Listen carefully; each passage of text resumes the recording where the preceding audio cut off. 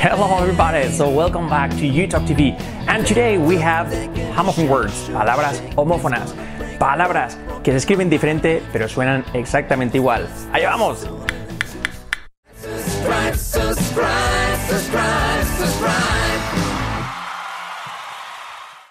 Okay, so welcome back to YouTube TV. So before starting, antes de comenzar, déjame deciros que ya tenemos preparada nuestra plataforma de YouTube TV Plus. ¿Cómo acceder? En hablaringlés.online. Ahí tenéis cientos de vídeos explicados por nosotros, nuestro método explicado por nosotros en vídeos larguísimos de 40 minutos con frases, vocabularios, gramática y clases en directo. Así que ya sabéis, si queréis contratarlo, pues tenéis que ir a hablaringlés.online y con el código de mes gratis podéis probar un mes gratis sin compromiso. ¿Ok? So, ya sabéis dónde encontrarnos en hablaringlés.online. Y recordad una cosilla, que este jueves 25 de enero estaremos en Madrid, en nuestro centro de Madrid, en la calle San Ernesto número 16, y allí nos podéis conocer en nuestra jornada de puertas abiertas, donde podéis ver cómo funciona nuestro método y también cualquier pregunta sobre YouTube TV, YouTube TV Plus, nuestro canal de YouTube, lo que sea, cualquier cosa. Estaremos ahí todo el día. Si queréis venir, podéis pedir cita, podéis contactarnos y pedir cita, o si no, también podéis pasar simplemente que estaremos allí tanto por la mañana como por la tarde. Así que ya sabéis, San Ernesto número 16, al lado justo del Parque Berlín. Ahí os podemos ver este jueves 25 de enero, ¿ok? See you there. So, well, let's get started. Comencemos con nuestras palabras homófonas. ¿Qué son? So, same sound, but different spelling. Se escriben diferente, pero suenan exactamente igual, con la misma pronunciación. Y, por supuesto, different meaning, diferente significado, ¿ok? So, we're gonna start. Let's get started. Comencemos con estas palabras. Vamos a hacer por parejas, ¿ok? Primera pareja. Eso sería, fijaros, semana y débil. Semana, ¿cómo se dice semana? Week. La pronunciación es W-E-E-K. Uy, que me equivoco. W-E-E-K. Y débil sería W-E-A-K. Weak. Sin embargo, la pronunciación es exactamente lo mismo. Weak. I feel quite weak this morning. Me siento un poco débil esta mañana. Okay, next week we're gonna work on grammar, for example. Next week, la semana que viene. So, week, débil, week, semana, okay? Exactly the same, okay? Different spelling, se escriben diferente, but same sound, same pronunciation, okay? La misma pronunciación, exactamente. There's no difference, okay? No hay diferencia. For example, me siento un poco débil esta semana. I feel quite weak this week, okay? Week. The same, okay? Easy, right? Okay, next one, number 2. So, I love this one. Okay, how do you say, fácil, ¿cómo se dice 8? Fijaros, 8 sería E-I-G-H-T. 8, okay? E-I-G-H-T, 8. ¿Y cómo se dice el pasado del verbo? Comí. For example, ayer comí una manzana. Yesterday, I ate an apple. Yesterday, I ate an apple. 8, exactamente lo mismo.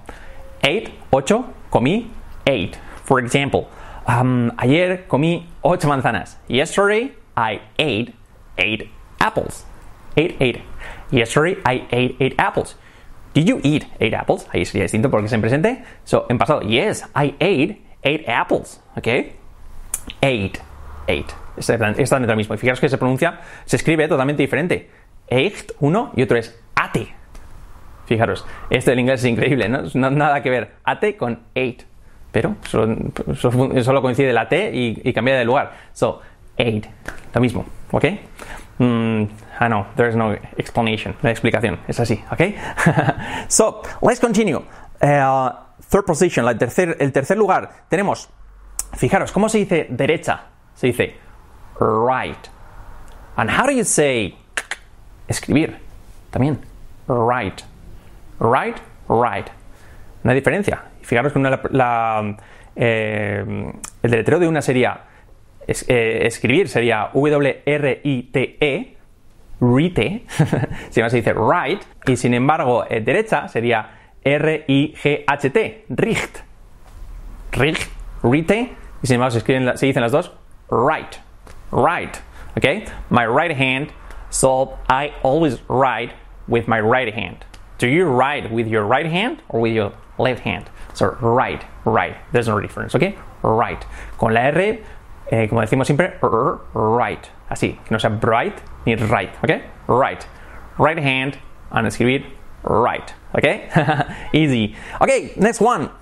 So, number 4, otra pareja. ¿Cómo sería? Fijaros, caballero y noche. Noche es night, N-I-G-H-T, y caballero es lo mismo, pero con una K antes. K-N-I-G-H-T, knight. Pero no se pronuncia, la K es muda. So sería night. Night, night. Okay, I saw a knight. Caballero, I saw a knight last night. Y un caballero andante de estos, ¿eh? Sería a night. Fijaros, when I was a kid, cuando era un niño, there was a TV show. Había un programa de televisión, una serie que seguro conocéis, aquí se llamaba El Coche Fantástico. En inglés es Knight Rider, creo que es Knight Rider, como el caballero viajero o algo así, el caballero viajante o algo así, una cosa así, Knight Rider. Y aquí se decía Coche Fantástico. Pero el protagonista se llamaba Michael, que decíamos aquí, Michael Knight. O Michael Knight, bien dicho, ¿no? Y yo pensaba siempre que era Miguel Noche, ¿no? Sería Miguel Noche. Pero realmente era Michael y Knight con K, caballero. Nada que ver, Miguel Caballero. También suena muy chulo, ¿no? Entonces eso, Michael Knight, de caballero, ¿ok? Knight. Ok, and the last one. Aquí tenemos una triple, fijaros que he reservado para el final. ¿Cómo se dice allí? Allí se dice, fijaros, there, T-H-E-R-E, there, allí, there, que la pronunciación the con la TH, there, y dos sílabas, there. Y, sin embargo, también para decir el artículo posesivo de la tercera persona del plural, de ellos, for example, ¿cómo sería el coche de ellos? Su coche sería their car, el coche de ellos está allí, their car is there. Fijaros, there, y nos escribe T-H-E-R-E, allí, there, y de ellos sería T-H-E-I-R. Soy un poco malo deletreando así de memoria. Ok, so, there, pero sin embargo, suena exactamente igual, there. Their house is there. Su casa está allí. Y también tenemos la contracción cuando decimos ellos son o ellos están, they are. Cuando lo contraemos, se quedaría T-H-E-I apóstrofe R-E, deire. La pronunciación también es there, exactamente, ¿ok? Son libros, their books, y están allí, there, están allí, there, ¿ok? Sus libros, their books are there, so, there, allí, there, artículo posesivo de la tercera persona del plural, y there, la contracción de ellos son o ellos están, there, ¿ok?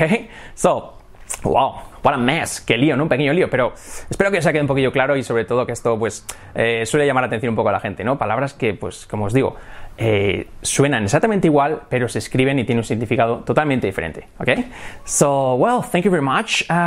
Una cosa más, me olvidaba que sobre todo, todos los vídeos que veis aquí, tanto este vídeo, nuestros métodos, todos los que tenéis en nuestro canal, nuestros libros en PDF, etcétera, están basados en cómo Fran y yo pues aprendimos cuando aprendimos inglés, ¿no? Cuando éramos estudiantes, ¿no?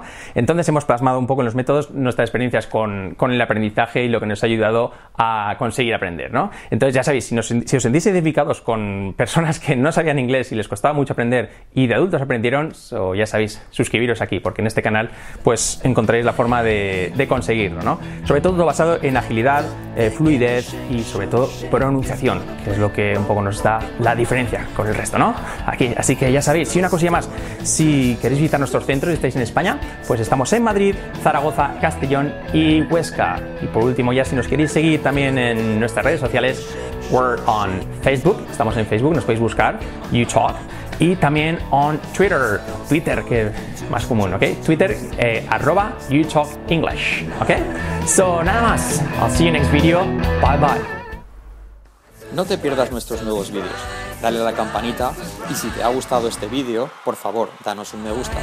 Come on, dude, don't be a fool. Just go ahead and make that move. También suena muy culo, muy chulo, ¿no? También suena muy chulo, ¿no?